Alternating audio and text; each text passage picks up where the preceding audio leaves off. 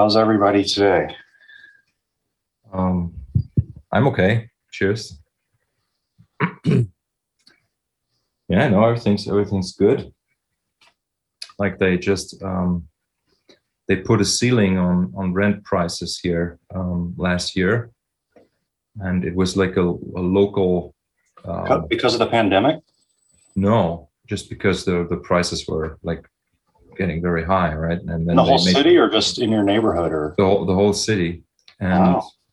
and then it went to the highest court in Germany, and just like the day before yesterday, they said, okay, you can't do that, and so now the prices are back, and we have to pay like the last 8 months of the difference. We have to pay it back within 2 weeks. Really? Yeah. That so sucks. so but we knew that, so we saved You've that been money. saving it. Yeah, yeah. Wow. Hmm. That's bogus. Yeah, I think there needs to just be like a countrywide solution to this problem, you know. But it can only go up a certain percentage. Yeah, I mean there is something like that, but still, somehow the people that manage those buildings find a way to raise the prices anyway, and it's I mean it's interesting because Berlin was a place where rent was very cheap for a very long time, and so only when I moved here things started to get out of control. Right. So like my initial contract was still okay, but then I even that initial contract I turns out was 200 euros, so which is like 30% over what was allowed officially. Wow. So Right. Wow. Wow. yeah, Cool. So I'm going to ask you questions today. wonderful. Actually, I don't have questions. I just want to go. I just want to find out about your background that I don't know about. Okay. Like when did Marcus start? Um, Or you know, I'm joking, but like music, when did it start for you? like I remember listening to the White Album by the Beatles as a child. I don't remember because I must have been able to put on the record myself. Right. So I don't know how old I must have been, but I remember singing into like some I mean, some toy some toy microphone or something, and that's a hell of a record for a kid. yeah, yeah, it was pretty inspiring back then. I In fact, guess. that might be, I mean, I don't know, but to me, that might be the record that goes everywhere. Hmm. You Yeah. know, like it might have been the first record that just went everywhere, from like Mother Nature's Son to Helter Skelter to how often did you listen to Revolution Number 9 as a kid? I can't, the track that I remember listening to was Hey Jude. Yeah. Yeah. Yeah. And then there's that. That's like yeah. Yeah. And Yeah, so but what do you think you were like 4 or something or yeah, something like that. yeah. Yeah. Yeah. And well, the thing is that like for me the the timing of things is not clear anymore. I don't really Mm, exactly what happened first, but there is there's this system in place here, which is based on Karl Orff's teachings, which is kind of like, and I don't know what you would call that, it's musikalische Früherziehung, so early education in music, like right? It's called. kinder music kind of a thing. It's like, yeah, but it's not actually not kinder music, you're not child, You're not not even children's music, but it's like this idea that you have the Orffsche Instrumentarium, which is Klein mallet, like small mallet instrument, but you don't get the full set of pitches. You just get one pitch to start with, right? awesome. So you just get an A or whatever it was, right? And then like I don't know at which intervals that you get a second pitch. So Right. and I can. Are you in a still, group or are you in a it was in a group, so it was like once per week in the afternoon, and I remember it was at the very top of a building where it was like 6 floors up, and like as a little kid, like walking up there was kind of quite something, and so yeah, the only thing that I remember was really like those individual elements, and then you also the glockenspiels, you could take the bars off, right, and you could have just a couple bars, and that's what I had at home. And they had like these toy, like toy pianos, but they were actually actual glockenspiel inside, so that was chromatic already. I remember they had some of those there. But but this whole idea of just having like one pitch and kind of like diving into that one pitch, that's something that's still very much with me. And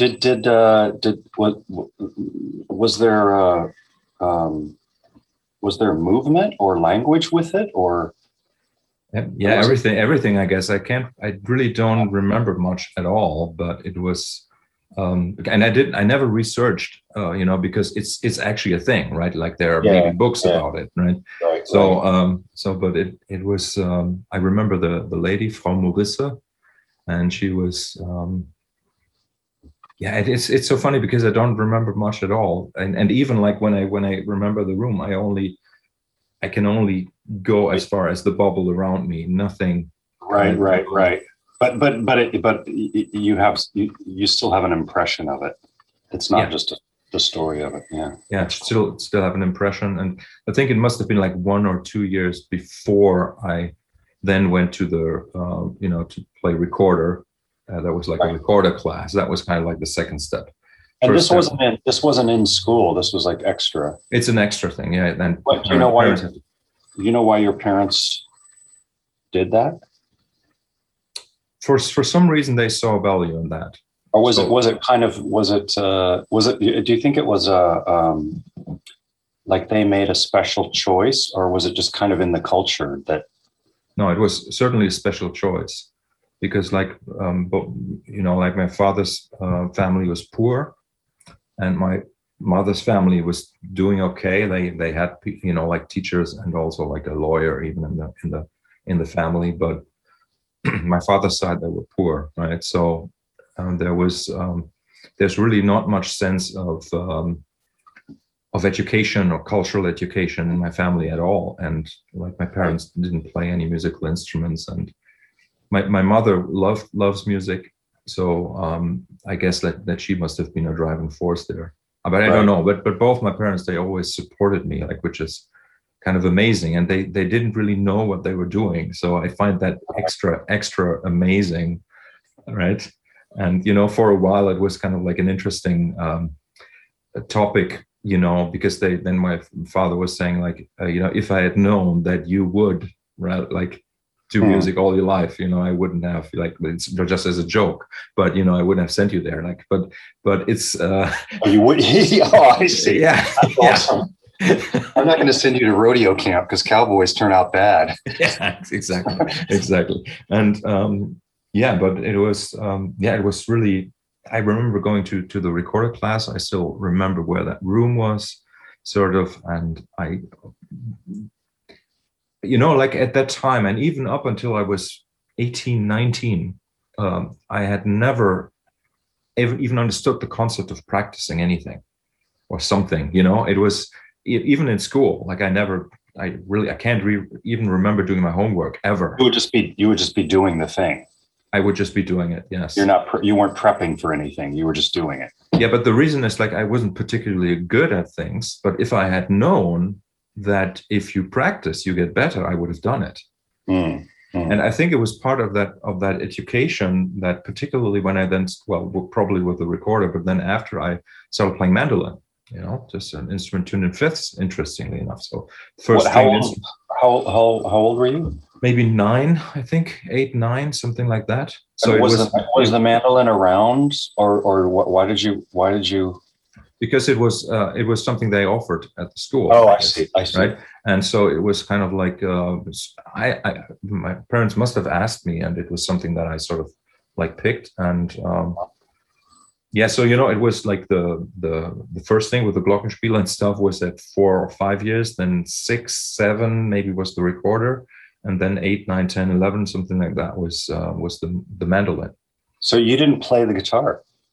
No, I had my first guitar lesson on my birthday in 87. So 3rd of September, 87. I was 15. So you played in fifths for how long? On the mandolin? On the mandolin? Well, now it's 40 years. No.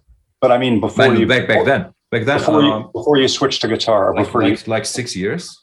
wow, Yeah. awesome. Yeah. It's funny, but even like these things didn't really understand back then. Like, okay, it's tuned in fifth, it's tuned in fourth. Like there was here's the notes. Yeah, there was no understanding about like what would be better or blah blah blah. And I was reading, there was a guitar orchestra, and like traditionally the guitar orchestra has mandolins in it, which is interesting. It's called guitar orchestra, but it has mandolins in it, right? Or mandolas, and so I played mandolin in the guitar orchestra for quite a few years. And only later, when I was maybe 16, 17, and I had guitar lessons for a year or so, then I started playing guitar in the guitar orchestra. Right. But so for me, tuning and like reading, it wasn't natural. I mean, I wasn't great at it, but I could decipher things, Right. But also there, I can't remember ever sitting down at home with an instrument, playing through any of that stuff. I always did it just there in the moment when I needed to. And that's so interesting because, in a certain way, like if you show a kid how to practice, you could actually wreck it. Maybe. I mean, not a guy like you. That's the thing. Like you probably would see that you might see the key, and I guess I kind of did too. But that you want to play a game, but you've got to put 10 times more hours of playing it into getting ready to play the game. You might just, Yeah, but you see, like when I was 10, and like my uncle and my mother took me to a rock concert, which was like very lucky. It was Mike Oldfield, so it wasn't just a pure rock concert. It was amazing. Like where was that? It was in Essen, Germany. So about 2-hour drive. So it was an effort to get there. And like I said, I was not even 10. I was. Why did she take you? My uncle, he was kind of like the guy who brought music into the house. He had a record collection, and it was the late 70s, early 80s, and he had good records. Like just he liked music, and that's where I first became aware of the fact that there was something like like when I was putting the Beatles record on, I didn't really yet understand that there's a whole world of music out there. But then a few, like 6 years later, maybe, my uncle had the collection, and then he played me a Mike Oldfield record, 5 Miles Out, which had just come out in '82, and I liked that a lot. And then I had a tape with Tubular Bells on it, and my mother was a big fan at that point also. Like we both kind of like fell in love with that music at the same time, my mother and I somehow. And when there was the concert, they took me, which is incredible. Like, wow. Yeah. And it's almost, I can picture it almost being too much for a 10-year-old. Not nowadays, but back then, it was certainly really, it left such a big impression, right?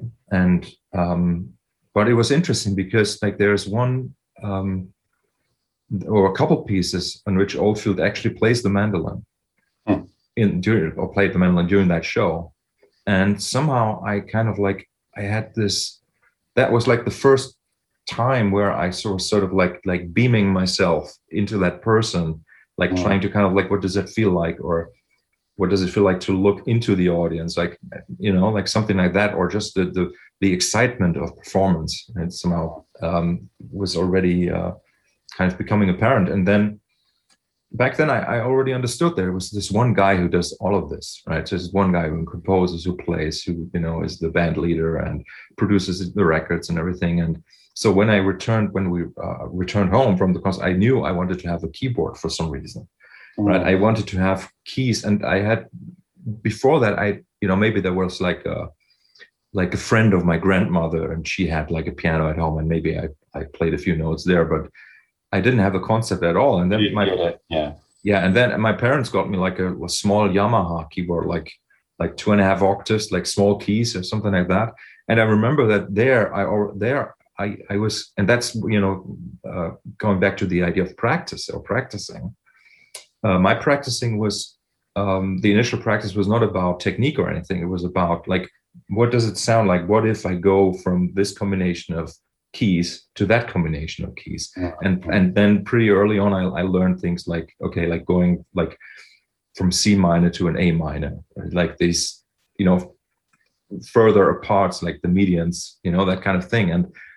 And it was interesting because I really was drawn to that. And it was also the time then of the mid 80s where you had bands like Level 42 or even Depeche Mode, which kind of like they had these kinds of interesting chord sequences. Like at that time in the 80s, there were these modulations and stuff, right? And so I really picked up on that and really loved that. And that's why I still say that my initial inspiration for becoming a musician is actually that the sound world itself, like even removed from the timbre or the sound of the sound, but the combination of pitches, right? So it didn't matter if it was. Would you say that's the like the architecture of the? Yeah, the architecture. Yeah, exactly. Okay. Yeah. But it's more than architecture because you can kind of like replace the sound. Well, maybe it's architecture, but you know the structure with the relationships would stay the same, right? So you could have a string sound or an oboe sound or whatever you would, you know, and that's why I think I have become very good at sort of like working with that architecture, because I can still, up to this day, imagine music without sound. And it sounds stupid to say that, but it is in my case, it's possible somehow. Like I have this. And do you don't hear like sine tones or something, do you? Or no. Do you, is even hear, it's not even necessarily hearing. Is it it's not hearing. No. Yeah. It's more like, you could say it's more like the voice leading. It's more like, okay, like where does this move? Like, does this move like a half step or a whole step? Or, you know, that's kind of like how I, how the sound that is not a sound is represented. It's like movement of voices, right? Yeah. And yeah, so, and that was the first time, like after that first concert. So are you still talking like 11 years old? This was 10 years old. Yeah. Okay. Yeah. And then, you know, there was the upgrade to like a bigger keyboard with like normal size keys and like 5.5. Because it is kind of it is access to the orchestra. Not I don't mean the actual orchestra, but it's like with all those pitches all laid out like that, suddenly the piano is a kind of orchestra, right? Like you. Yeah, certainly it is. And you know, like the kind of keyboard instrument, it was like the what like this the German word is Alleinunterhalter, so like an entertainer, right? Like you have like this keyboard, you press one key on the left side, you get your A major, right? And then if you add a black key to the left of the note that you get a minor, right? You get a minor and stuff like that. And so it was like the system where you could only use 2 fingers and you could get like a band in a box, right? And so my parents signed me up for like what it was called like a keyboard course, which was actually for that kind of instrument. So I had these. Did you go books. Somewhere, or was it books? No, I went to a teacher, but it was very basic. It was just like, okay, yeah, you hold the C here and you play the melody so it was just a melody with chord symbols. Right. So, and that's what I did for a while. Like, but you know what's cool about that? Now that I'm thinking about it, in a way, it's a more immediate way to play around with harmony, because you don't have to. You don't have to worry about all the fiddly fingers and whatnot. You know, it's like, okay, what do these two sound? Okay, what do these two sound like? What do these two sound like? Yeah, exactly. And you know, the interesting thing about this keyboard was that you could put it. That was like I can't remember what it was called, the 1-finger mode or something. And then they had the fingered mode where you could actually play the real triad. And, you know, and then already, like I never played the real triad. I tried on, okay, what happens if I if I have an F So, minor and I turn the F to a G, and what happens? Like, how does this thing interpret what I'm doing here, right? And mm. yeah, so yeah, I agree. So it was probably also like kind of like almost forcing me to be very aware of harmony, and Yeah, because when I think about it now, when you're trying to get a sense of the chords, the first thing you got to do is memorize what are the right notes to play. Yeah. The shapes or whatever, just to be able to. I mean, of course, you could just go wild and play around, but that's not the same thing as having kind of a half restraint where the tonalities are defined and you can kind of combine them. And the interesting thing is that I think that even though there was this one finger thing there, I was always aware of what it meant somehow, that it's a chord, it's more than one note, right? And then like triads come so easily on a keyboard instrument, right? It's every other key, you could say, right? So and that's why I think I was already, and I probably going back to the learning to play that xylophone, just one note, and then so I became very aware of the spacing and the individual sound of each note, and yeah. So at that point, I was already kind of the kind of language of harmony was already accessible somehow. Yeah. Interesting. I wonder how much. Because you're just open and you don't have any, like once I started learning, I kind of like, oh, I know that. So you're not, but because you're at an age where you're just so open, you're just absorbing the shit. Like, that's great. It's just, I'm just trying to remember, but I think I must have been like, say, between 11 and 14, let's say, right? Or 13. And these books have just had sort of like the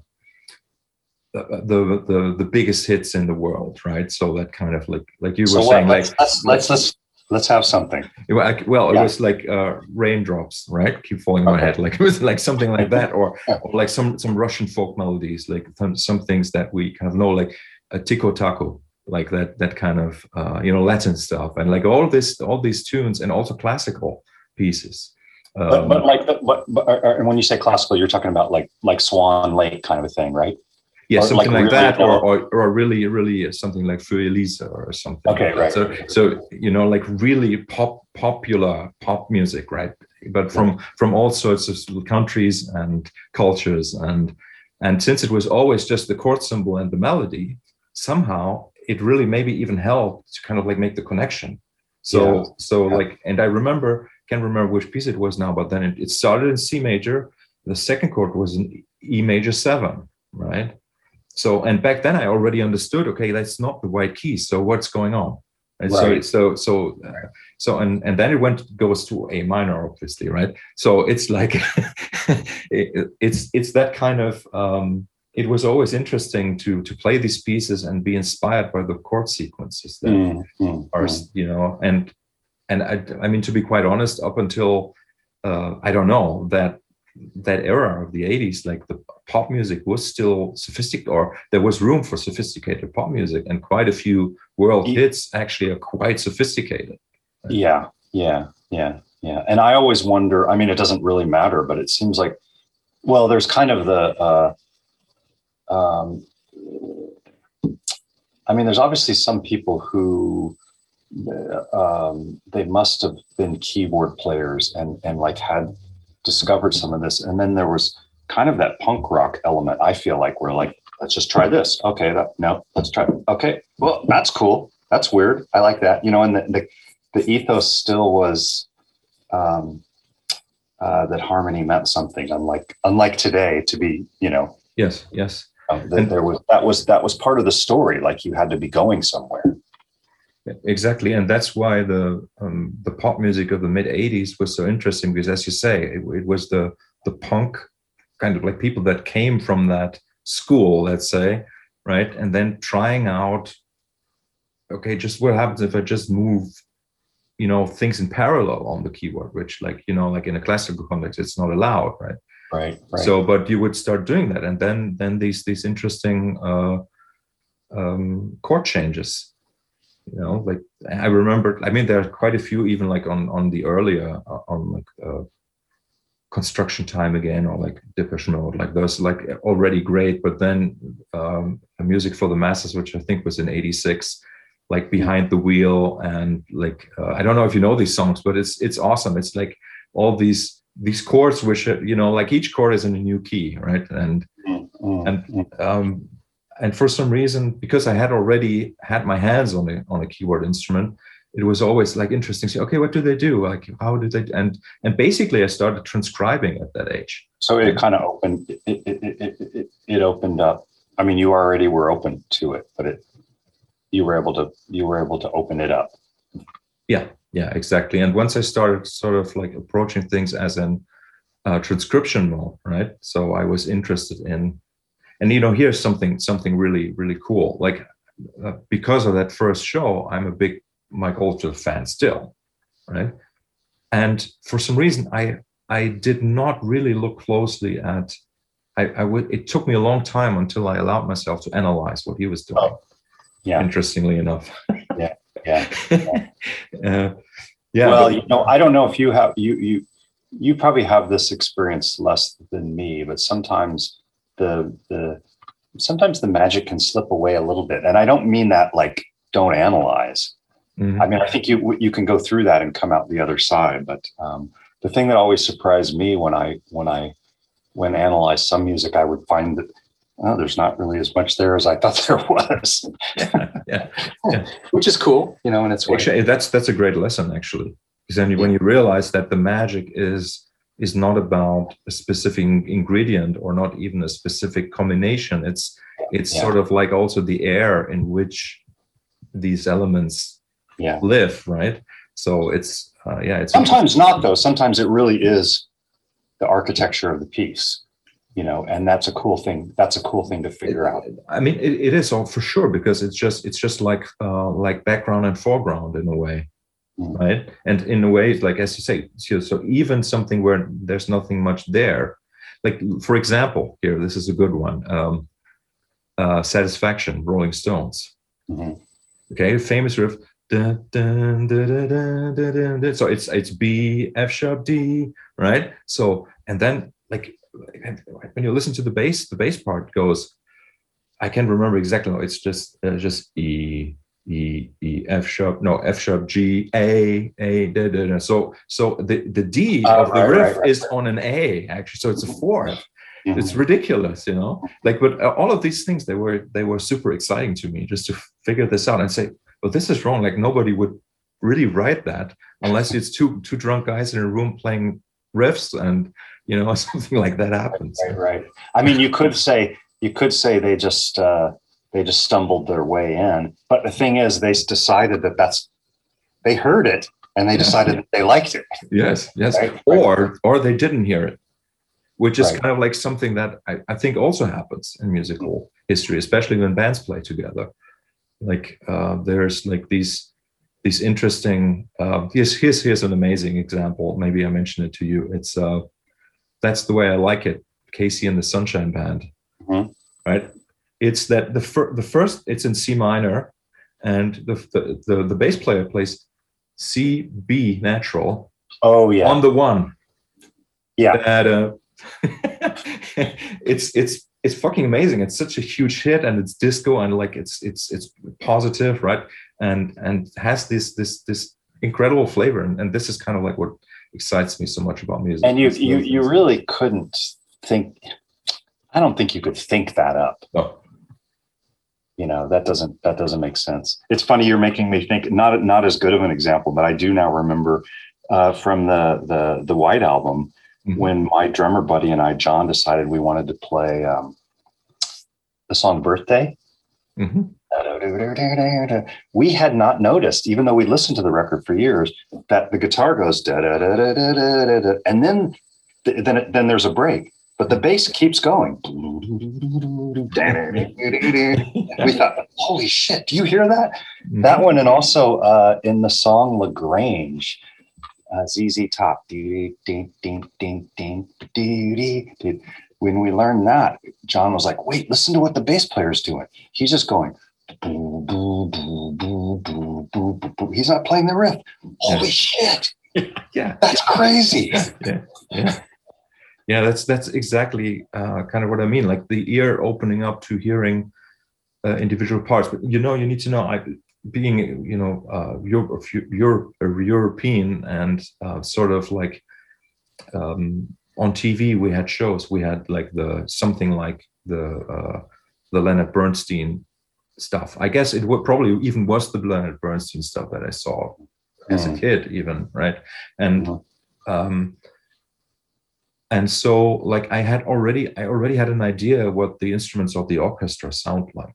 Maybe because it was part of that very first course in music that I took, right? But so also it would have been it would be in the air.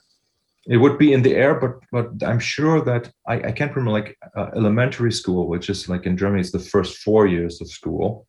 I can't remember. I do not remember. I can't even imagine we had music classes. But then in the it's gymnasium, so it's sort of like a high school. It's the second part of your which is how many years? 7 years, I think. Yeah, 7 years. Right. I was in school for 13 years. Right. Right. Yeah. Right. So did they have orchestra and stuff there, or? Yeah. It, for some reason, this is kind of like interesting as well. So like what I wanted to say is, so I was already able to distinguish between the sounds of strings and maybe what a horn sounded like. I already knew that somehow, right?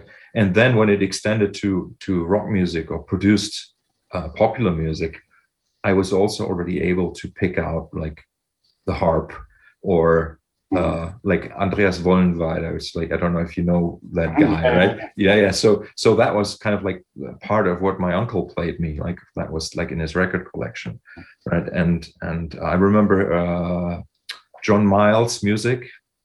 Like I remember when my uncle came home with a 7-inch that he'd driven like 2 hours to buy that 7-inch, and we put it on, and was it's basically a rock band with a symphony orchestra. Okay. It's a cool song. It's called Music. You should check it out. And so it was in the air, but I had this experience with being educated somehow. And then like as you were saying, this example that suddenly you start realizing, oh, actually, okay, the riff stops, but now I'm actually hearing the bass. But the bass was there all the time, but somehow your consciousness didn't go there, right? For some reason. And I remember it was maybe 86. I bought my first CD, which was Mike Oldfield, Incantations. Incredible piece. And like it was my first CD. I didn't have a CD player, but our neighbor had a CD player. So and he copied the CD onto a tape for me, and I had a Walkman, and I was in bed and was listening to it and basically analyzing the music as I was listening. So but not just kind of like, because I didn't really understand the pitch structures at that point. I was 12 or something, right? Or 13. But what I was doing, I was listening to the mix.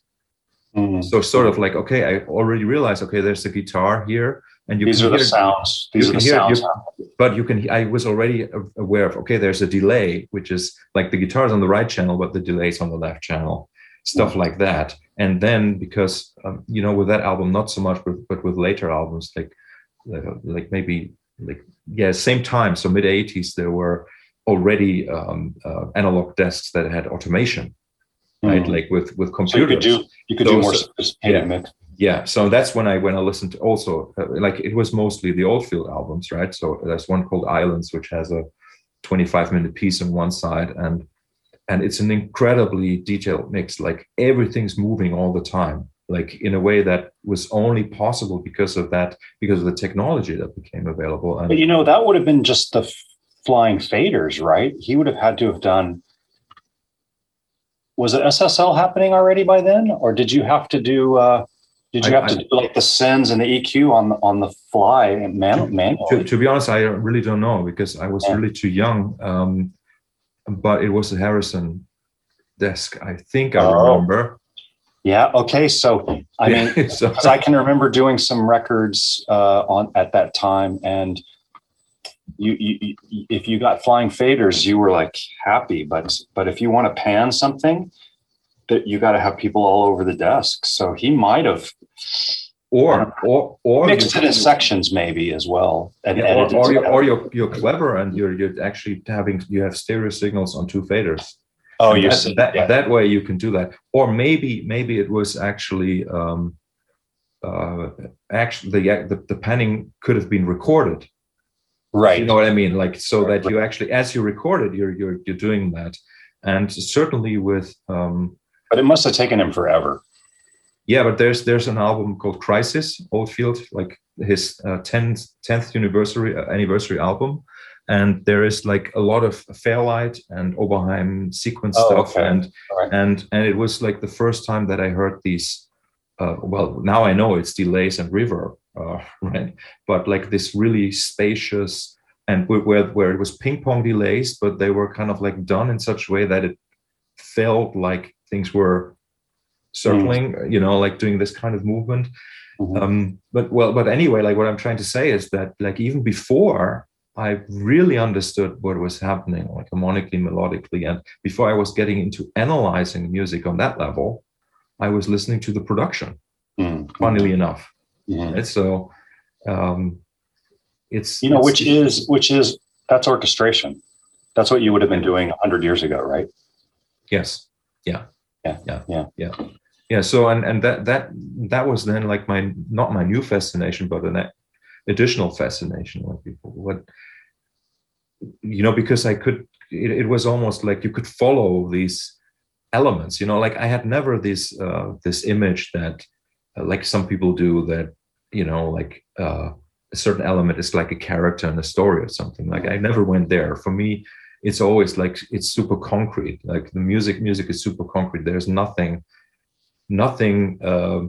magical in it, and as in that there is an imagined world that I kind of like put on top of it, right? So there's so much in the factual sounds already that that fascinated me, right? But maybe also I'm not a very imaginative guy. Your head might blow open. Yeah, but you know, that was like that was the time also of like Howard Jones and Nick Kershaw and like these cool and great songwriters. Who I don't know if I told you, Kotze and I went to go see. Did I tell you we went to see Howard Jones like a year ago, or maybe a year and a half ago? Because Nick Beggs was playing with them. He's like, "Yeah, we're doing this acoustic show." I was like, "I wonder if Michael would like to go." And Michael's like, "Oh yeah, I'm a big fan." And you know, my expectation was pretty low. It was freaking amazing. It was so musical, and it was mostly him just solo piano. No, not a synthesizer anywhere. And Nick, there might have been a third guy, but it was unbelievably musical, unbelievably fantastic. And he was a great keyboard player and a great singer. And he did a Beach Boys tune that was freaking amazing. And he did a little analysis before about the chord changes and stuff. It was great. You see, that doesn't surprise me, because really it's that kind of vibe that his music. Yeah, he totally had what you're talking about. Yeah.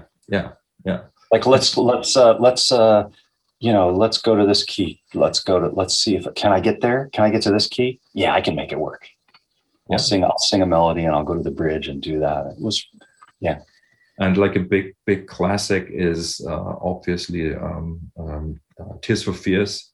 Yeah. Right. Like, and so all that music, and like I could probably list like another 20, 30 artists there. It was all very inspiring. But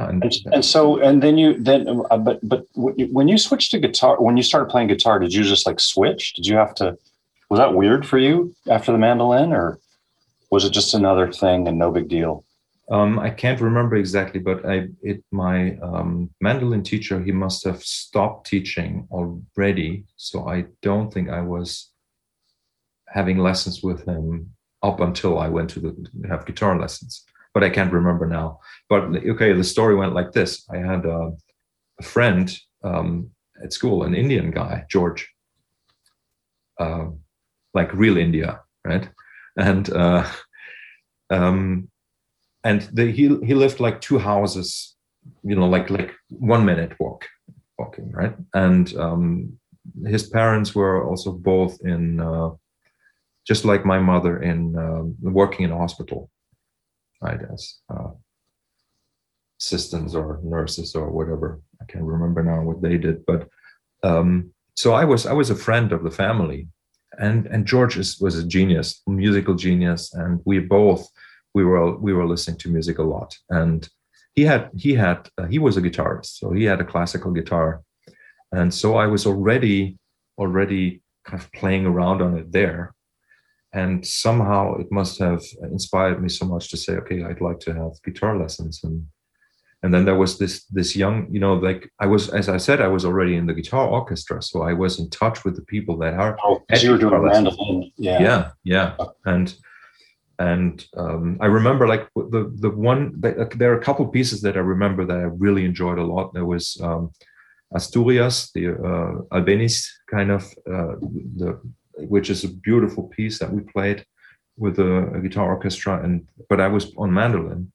And then there was some Vivaldi, which was like a mandolin concerto or something, which like I was not playing the solo part, like a lady was a girl, and I loved that too. That kind of like that intricate style, sort of, but that was it was somewhere between classical and Baroque in terms of how it functions, right?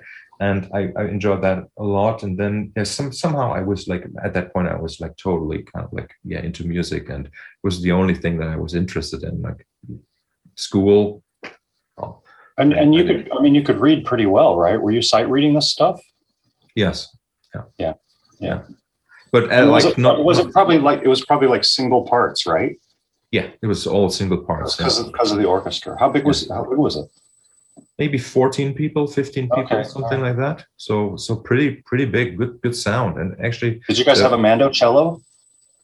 I'm trying to remember, but I don't think we did. I think we had just classical guitars and mandolins. Wow. And like the mandolin with the round body. Yeah. And I still have mine at my parents' place. Then I had my first guitar lesson, and I always will remember because it was my birthday. So it was my birthday in '87, and the teacher, Eddie, his real name Edgar, but Eddie, they called him Eddie, and he's young. I don't know. He must be maybe less than 10 years older than me. So like your age or even less, I can, and he was really, he knew King Crimson, and like he knew all these. At that point I didn't know King Crimson, but I later found out. So he was also into jazz, like Schofield and right. So that's why, like, even like at 15, then I got in contact with what was then contemporary jazz. Not that I fell in love with it, but at least like the names were around, and kind of knew about that kind of music from that point on. And actually, somebody important that I've forgotten to mention. So this original keyboard teacher I had, who was really just a keyboard teacher, and he was not a classically, well, I don't know if he was trained or not, but he was just teaching this simple style, right? But then he kind of like, because he had a music store, and in the back of the music store they had the room where they were teaching, so it was both a school and a music store. And so that's also how I got in touch with like trying out a DX7 and CZ1, like Casio kind of stuff, synthesizers, early stuff that I experienced there. But like at some point he had students there that were teaching. And so one of my teachers was a student from, I think he was actually a recorder. He was studying recorder at University of Münster or Osnabrück or something there, and he was great. And he was also a pianist. And so when I had lessons with him, he had me play like the two-part inventions, and he gave me composition assignments, and Oh, awesome. and like actually like an album of mine from like 3-4 years ago. It's actually based on an assignment he gave me when I was 14. Oh, Right? nice. So did you like redo the assignment now, or did you have the music that you made back then? I had the music all the time. It was in my head, like these melodies, right? So you just took that and made something. Yeah, I just had, I had to wait for the right time for for that melody to fly, I'd say, right? And yeah, so he was important, Ulrich, and he actually lives in Berlin now. And I actually met him a couple of times, like 5-6 years ago, and we were going to also play together. But then I didn't follow up on that because I was too burned out. But anyway, he's here. It's amazing. He was like I don't know. Well, he's like over 2 meters tall, like 2 meters 20 or something, like this much taller than I am. Incredible guy. Wow. And very important. He was the guy who mentioned King Crimson to me. And he made me a tape, like a mixtape, which only had 2 songs on it.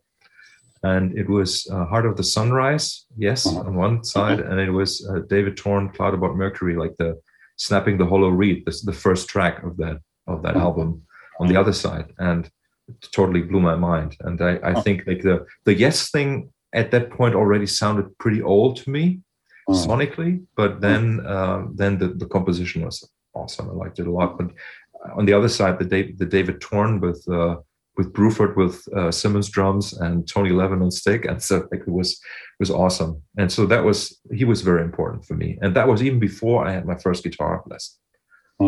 Right? Wow. Yeah. So you were pretty corrupted early on.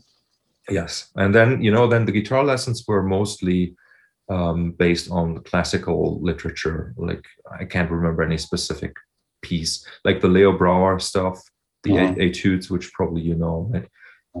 That's great stuff, and some of the Fernando Sor things. So all the usual stuff, and nothing special really ever. I remember, right. But not easy to play that shit. I mean, not easy. Like conceptually, I was understanding all that. Like it was just that, and this is I'm totally honest about this. I just didn't have the concept of practicing, like I didn't understand. It was not like or you could say there was nobody who motivated me to actually practice. And now looking back, like, and it's maybe that it was the same in regular school, is that maybe I was just very gifted somehow, that like things came to me easily, and I didn't like, so people didn't really have to teach me. Like the teachers didn't have to teach me because I was very quick at picking things up, and somehow I never acquired the skill of doing my homework, of having the experience that working would bring me to the next stage, let's say. Like, well, don't you think maybe that's just because you have to hit some kind of a wall, or somebody has to tell you this is the way you do it? What's the other option? Yeah, it's probably it's true, but in hindsight, but like just thinking about myself in that position, and just about like the other, well, I really like, I think what it really was is that so for my intellectual skills, let's say, they were on par or with like the kids that had doctors, and because we had this almost like a class system in school. So I was like, we had, we have these letters assigned, had, A, B, C, and I was in G, right? And there was nothing in between, even like as if our group of people was kind of like even like removed in the alphabet from the others, really crazy. So in my school, there were like maybe 3 people who were actually German, and then we had Spanish, Italian, Turkish, Greek. Like it was it was wonderful for me, right? It was like awesome. Like, and George, the Indian guy, like it was totally awesome. Like I grew up not being afraid of other people with other skin colors or other languages, or like that was just totally normal to me. But then, and this is something that I only realized actually 20 years later, when there was like a school reunion, when it actually occurred to me, maybe we did have the bad teachers back then, because like your group. Yes, and the other three groups, because like the first, like A was all the children of doctors, and the others were like lawyers and people with businesses, or like it really was like that. And so, and right. we were the working class kids, and also the foreigners. So they gave you like the carpenter teacher. Yes. Yeah, exactly. No, and but then because as a kid, you kind of like, you always try to make the best out of everything because you don't know better. Yeah, you're just doing your thing. So and like some of the teachers, they were nice enough, I guess, right? And but then, like looking back, there are some teachers where I know that I haven't learned a single thing from them. Right? So they weren't like I mean, I made a joke about carpenter, but they weren't like they didn't have you do interesting, strange things because they were interesting and strange. They were just not good teachers. No, they were just not good teachers, or very young teachers. Right? Very young. Like, I remember my English teacher, Frau Bröckelmann, strange name, and she had like, her English was worse than mine, and I was 11, right? Seriously, like I was already watching like the A-Team on British Forces television, right? Like right. Something like I've read. It was really interesting. But like I said, like at that point, I wasn't aware of that. I couldn't have explained to you that the teachers are not delivering. I didn't have that concept because I was only also because of maybe my working class background. I wasn't even expecting to be taken seriously or as a personal value, right? So somehow that is something that is still, I still feel that sometimes, right? That I don't think I'm worthy. It is that background, right? And also like my father's family, they were fugitives, right? So they were in camps and stuff when my father was young. Like, so he has can remember now 6 or 7 siblings. So or it's a really, really big family, and like for him it was a big deal, like to even have 2 potatoes rather than 1 to eat and stuff like that, Right. So that's why, like, I was probably when it comes to my education, I was pretty humble and didn't ask for anything. Right. But then, like, when I was like, say 15 or something, and when I got close to the last 3 years of school, which is sort of like it's like well, you could stop after 10 years, right? And then you would have like your degree A, right? But you could also have the degree to go to university, and that maybe you would have to do the extra 3 years. And so I did that, and at that point, at the latest, I realized, okay, there were people who were into theater. I had never heard of theater. I had no idea what it was. And then there were people who were in a group of people that were doing a play in French when they were like 16, right? So, and it was, to me, it was like I didn't have much contact, but because these last 3 years meant that like everybody was basically together. So the A, B, C, D, E, F, G like was no more, right? And then, so it was late. So like, yeah, I was 16, 17, 18 when I actually saw other cultures, basically other educational cultures. I realized, okay, so these, like this guy's into poetry, amazing, right? And then there were guys who were actually into mathematics. Like I had no idea that you could actually be into that kind of thing. And so my So did you feel like you'd gotten left out at that point? I didn't understand that really.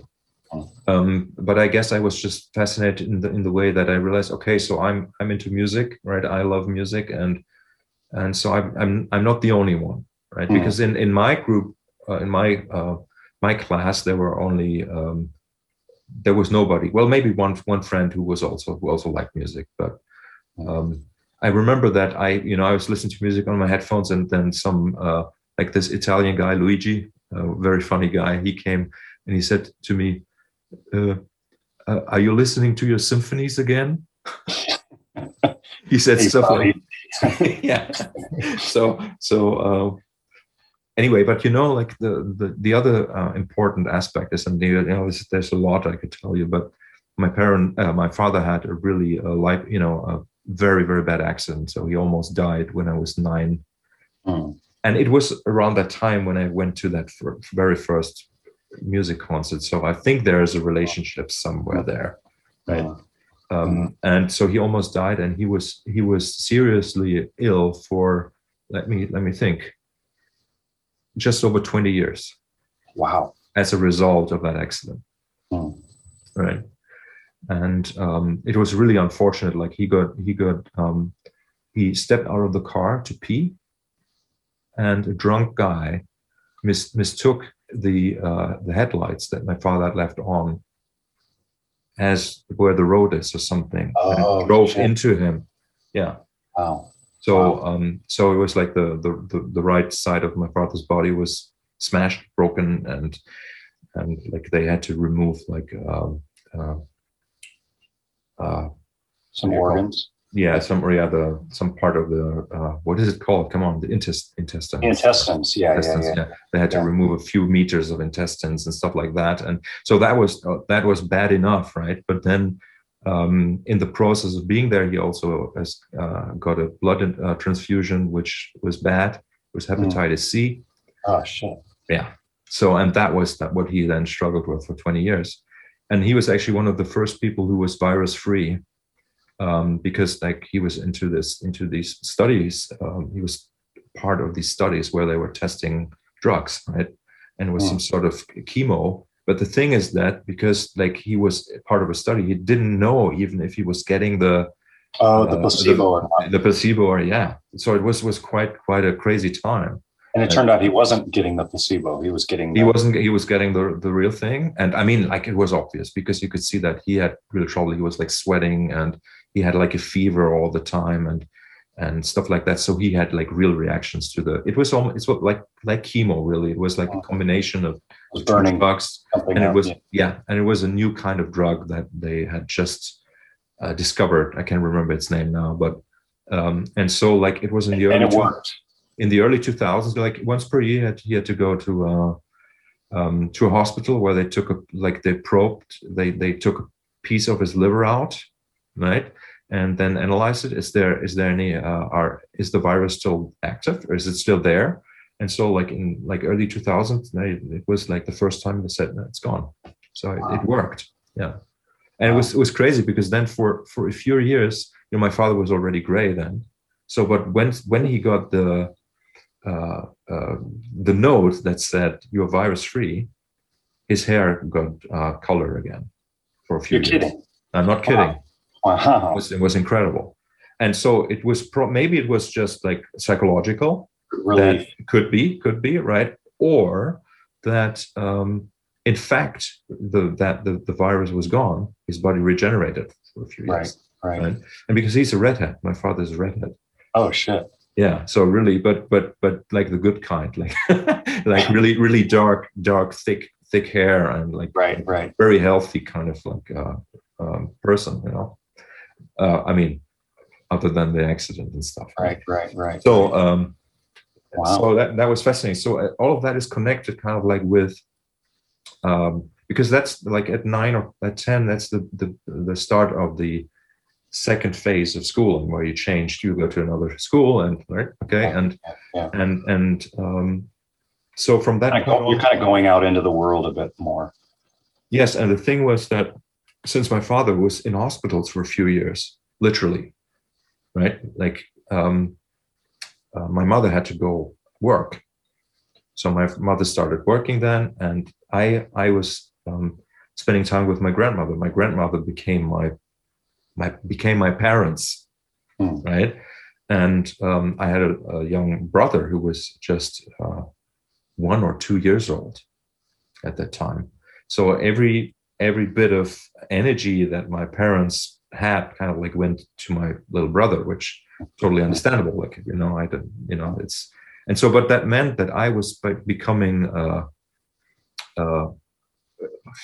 I was forced to become an adult almost at the age of 10, right?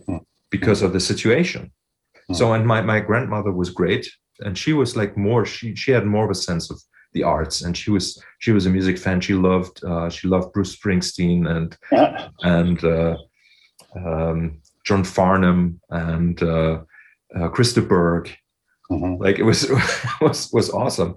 Weirdly, we used to listen to Christa Berg. Like my stoner friends and I used to listen to Christa Berg. I don't even understand how we did that, but we did. But it's just great music. I mean, simple as that. But so I was, so all of these things came together. That first big rock concert I saw with that impressive music, impressive musicianship on stage. Me being sort of like alone, not having my parents around. My grandmother being very supportive, but not really asking me to do anything. Like I didn't have to help her in the household or whatever. So I was totally free. I had space and time to do whatever I wanted. And that's like where my head developed as like an independent, crazy artist who could do whatever he wanted, right? And that was also the time when I never connected much with people at school, because like they just didn't understand that I already knew that I wanted to become a musician somehow, right? Or work with music. And so I remember situations where when they asked me like, do you want to go out with us tonight to play pool? And I knew what that meant. I mean, yeah, they were going to play pool, but they would try to smoke and try to drink. I just wasn't interested, because I knew like I would like to spend this time on listening to your symphonies. Yeah, listening to my symphonies, or even like that was also the time when I got my first computer. Like I went to a programming course, which was the programming language BASIC, which I learned back then, and I had like this really old computer with like a screen like this size, like my phone, right? And then there was the Atari ST, which I think I probably got in the first or second year of its existence, so probably in '86 or something. And so I was interested in that kind of thing, like sort of diving into my own world, kind of like, and like this architecture thing about music that you mentioned. It's also very much like working with computers or computer language. And so, yeah. And when I talk to, well, I was going to say mathematics. Yeah, but sometimes when I talk to people who are really into mathematics, it's almost the opposite. It's like it's the numbers are on the top, and then there's this other mystery underneath. Yeah.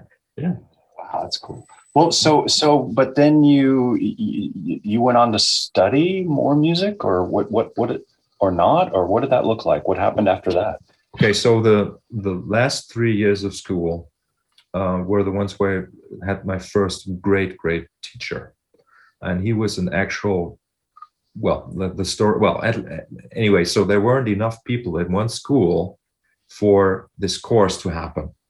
So what they did is they took people from 4 or 5 schools. Oh, awesome. And all 3 years to have a group of 11 people together. Wow. Right. And that was this course. So it was super intense, just like I said, like maybe 11 people in the class. And there was the teacher was an absolute genius composer, music analyzer, music theory buff. And his teacher was Harald Gensmer, who was a student of Hindemith. Okay. So that's why I'm like, it's just, at some point I realized, well, this is my lineage actually. Like, yeah. And so it's, and and anyway, so he was great. And I remember that the first grade he gave me was horrendous, like a horrible grade, like the worst, right?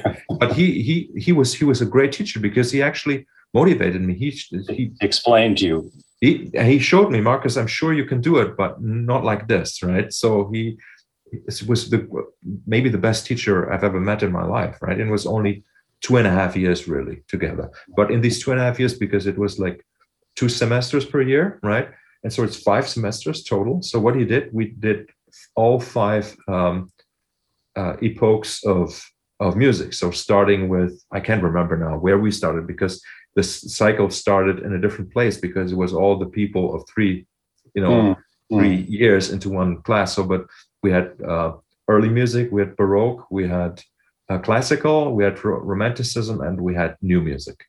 Wow. So it was on, and so half a year on each of these subjects. Wow. And the way that he taught it was amazing, because we started out with reading philosophers and history books from that era. So like he was okay, because he was all about, okay, what is the worldview of these people? What did they understand? What did they like? What was driving them somehow, right? And then we started listening to music, and like every other week we had to analyze a piece of music, and there were actual tests, like 3 or 4 hour tests, where it gave us a piece of music and like, okay, analyze this piece of music, and you had to write in writing. You had to analyze a piece of music, and it was absolutely fascinating. And like we went to the opera together. So that's where I saw Wozzeck, for example, with was this in Cologne or? No, this is in Western Germany, yes. Okay. Yeah, okay. But it's a relatively small city, like 70,000 people. So I was really lucky that even existed there. Did you guys meet like every week or? It was 2 afternoons. It was Tuesdays and Thursdays. Okay. So it was 5 hours. I think it was 5 hours per week. So it was regular, at least. It was regular, and I remember, and this is funny because I only remembered that yesterday.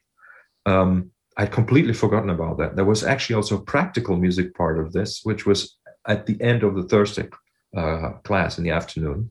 And there was like 45 minutes of band practice.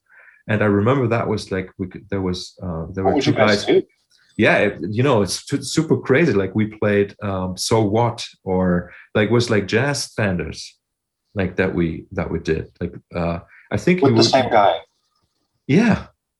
Wow. Isn't that amazing? But I don't think he was so much into that music, but he actually just that was like the open hour per week where you could do what you wanted, and there was like a piano guy, there was a saxophone guy, drummer. I can't remember now, and I guess I can't even remember what I played. Probably the bass. I do not remember. It's really funny. But it was really like amazing. And so now comes the very important story. So the teacher, Karl Heinz, right? He was retiring.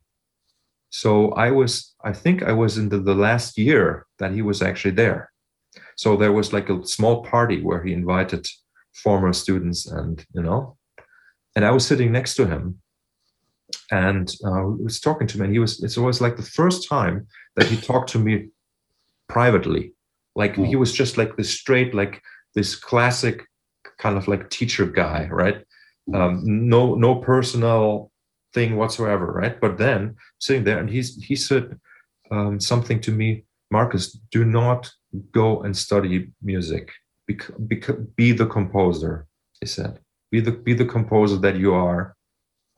Because, and then he was almost not crying, but you could see like he was tearing up a little bit, because I didn't do that. So I did not do that. And so what was your takeaway on that? What do you think he was?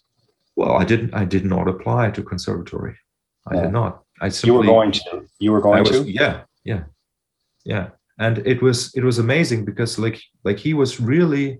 He said that like because he was such an amazing person, amazing teacher, like really the best of the best. I would say, like, but he said, even though he was so great at what he was doing, he said he regrets that he did not write the music that he was supposed to write. So, and that was, it was kind of shocking. And, it was at the same time that I went to my first level 1 course. Right. So there were two guys, Robert and Karl-Heinz, who said, Marcus, don't go study music. Do something else. And if you are, the professional musician, you're going to do it anyway. And that's how it turned out. So you think he was kind of warning you against, essentially going into a teaching profession? Yes. Yeah. Yeah, because that's what you come out as, really, right? Most of the time, that's where people end up, right? Yeah. And it's kind of a sad thing, right? If you think about that, like even most of the teachers that I had were actually sort of probably frustrated in a way. Right. Well, the sad part is, there's a lot of sad parts, but one of them is, how does it get transmitted if there aren't teachers? That's the point, exactly. But then how does that? Why does that potentially destroy something? And it doesn't always. There are teachers there's people who can share their information without being just teachers, but it's tough.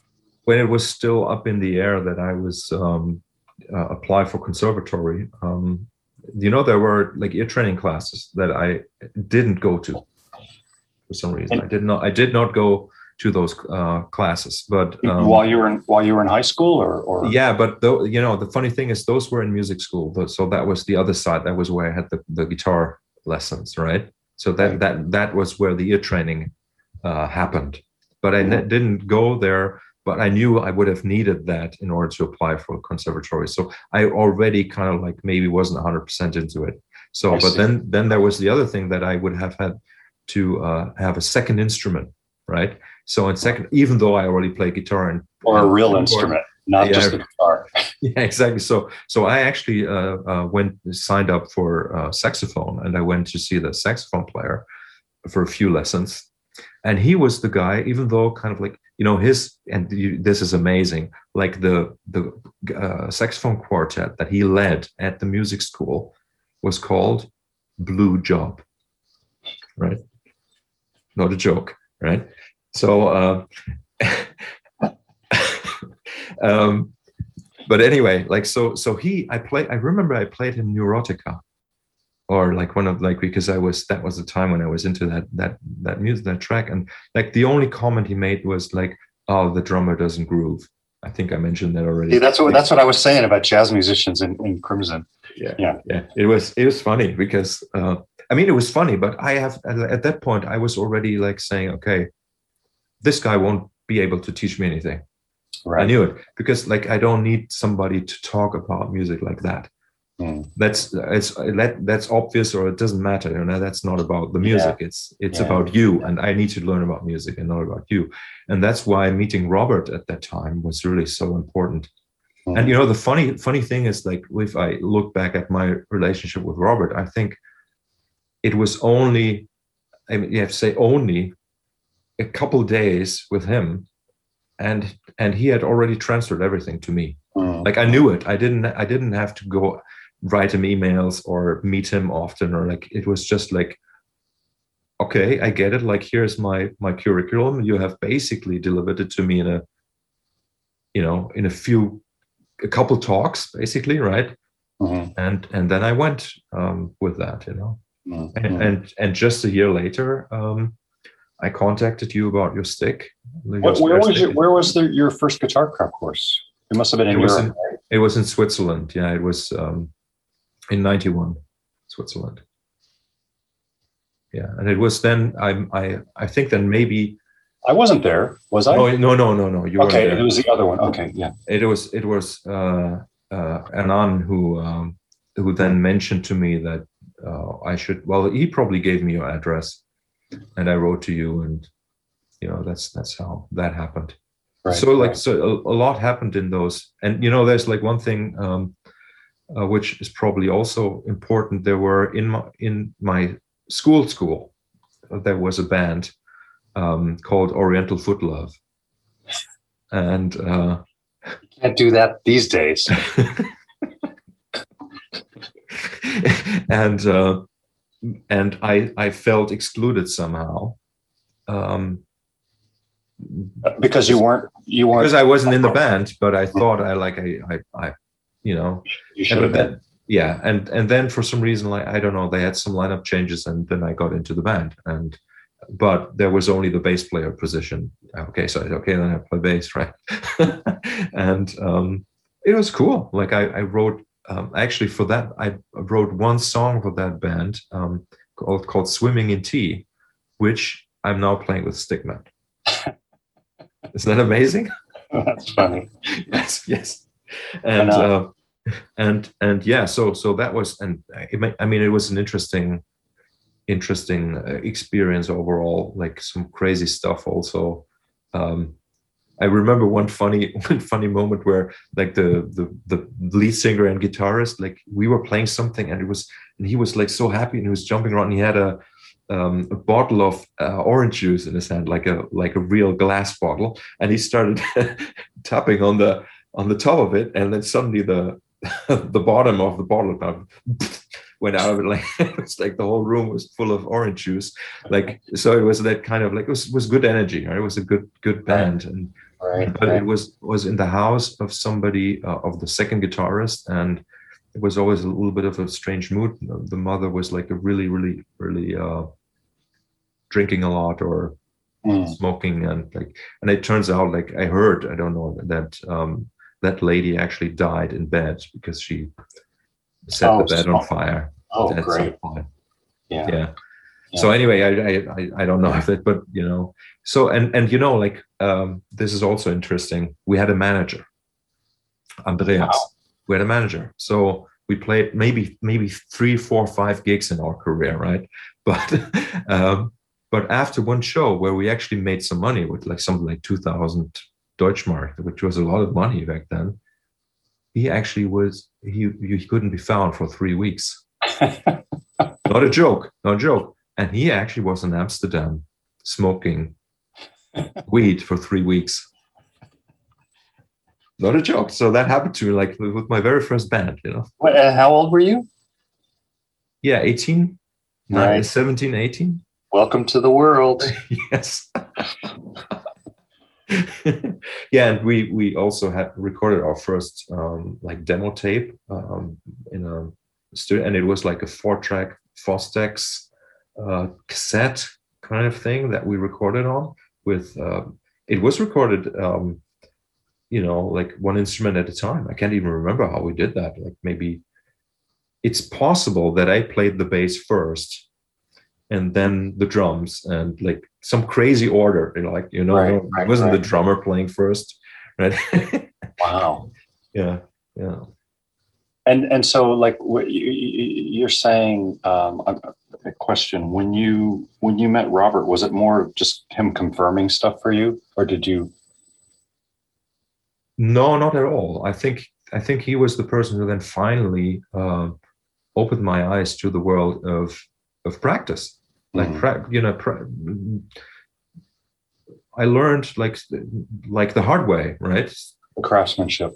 Yes. Yeah, it was incredible. Like it wasn't confirming anything because I didn't know, but or let's say it confirmed something that I knew maybe there, but I didn't know it was there.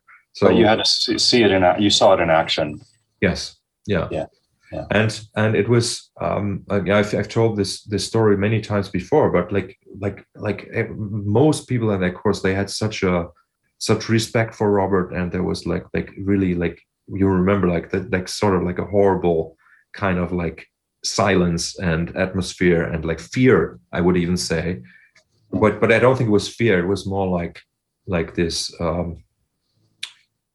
you know, like looking at your idol kind of distance that was kind of like present there. And for me, that was absolutely stupid, you know, like not that I would have said that, because I also felt it. I wasn't immune to that, right? But it was like the very first night there it was a castle, and I met Robert, like as he was going to the toilet, right? But I didn't know, and I asked him, "What are you doing here?" And he had his nightgown on, which maybe you've seen him in many times, and I've only seen him once in that there. And I said, "What are you doing?" And he said, "I'm going for a piss." And those were the very first words he ever said to me. And somehow, that kind of like set the relationship up for me, that it was something that wasn't so serious, and that was kind of like, okay, there's somebody who wants to do me something good rather than, and so Right. that's why when I looked into his eyes, I wasn't, there was no bullshit of, like, you're the master, I'm the student. Right. That just wasn't there. You're just a guy who has to take a piss now. Yes, yeah, exactly. No, it was really good, and I remember the very first class with him, like with a pick, with a ovation, and kind of like he said to me, "That's a good beginning." That's what he said, and then I already asked him about the stick. Mm. It was in my very first personal meeting with him, and he said that, well, obviously, because you guys were already playing together, he said that he likes it very much, and that if he were, young, he would like to also play it, and Right. and in the same lesson, I asked him about like him being left-handed and playing the instrument right-handed and all these things, like some really the most basic kind of pressing questions and topics I had. And that's why I said, maybe it was only a few minutes of interaction with him that kind of like put me onto the right path somehow. And then obviously being in the circle and learning about circulation and like playing thrack, right, and stuff like that. Right. Which was super inspiring. How long before you started playing the stick? It was 1.5 years. Yeah. So were you kind of were you working on the guitar with that method? Yeah. During that time. Yeah. Yes, but again, I wasn't, because I had come from my own culture of not practicing. Mm-hmm. I had sort of like some idea of that, but then the instrument was kind of like too close to what I was talented in somehow. So that's why receiving the stick from you was amazing, because it didn't make sense at all. So that's when I really realized, okay, right. I really have to do it for real now, or I could forget about it, right? Yeah, and that was that moment, and that was really one of the most important moments in my life, actually. Yeah, I mean, that's well, I have the same experience. It's like, holy shit, this is amazing. Holy shit, what's involved in this? Yes. Oh, man. All right, let's do it. Yes. Yeah. I still have like a calendar from that I printed out with my Atari ST, a calendar where I had like the hours that I practiced per day in that first year or something. And it was I mean, like when people say they practice 6 hours per day or 9 hours per day, yes, maybe, but I was like to the second, right? So it was like 3 hours, but 3 hours meant like 3 hours nonstop, actual moving my fingers, So, and I still have that calendar somewhere. Wow. Yeah. So, dude, we didn't get very far today. Oh no, it's good though. Because I really didn't know any of this. And what's the and maybe this is another thing, but just give me a little bit. What's the Messiaen connection? Is it just musical, or it's that teacher? Oh, same teacher. So yes. So you're like in the new music half year, like new music semester. Like we studied quite a few scores. Like Wozzeck was like the main score we studied, and we had like all the Hindemith, we had the Ludus Tonalis. So like I remember we had one test which was like a 3 or 4 hour test where we were supposed to analyze like this piano piece from Ludus Tonalis, and the funny thing is, it's one where that kind of like road goes backwards in the middle. Like, so it's just a mirror image. And like, so part of that test basically was like, were you able to see that was happening, right? And was it because then you would only had to analyze the first half of But it. then you actually only had half the work to do. Yeah, it was really amazing. Like, it was that kind of teacher, it's really, really cool. Right. Right. And Messiaen was part of that, curriculum then. And we always listened to music, like at least like once or twice per week we listened to a work. Right. So it was really, really intense. Right now I don't remember, can't even imagine how he did all that in just 5 hours per week. That's what I'm imagining, but yeah. But it was pretty amazing. Like, and Messiaen. So, but the funny thing is, Messiaen for me goes a little further back actually, because this piano recorder student that was teaching me for like a few months, he actually made me a tape of Messiaen organ works.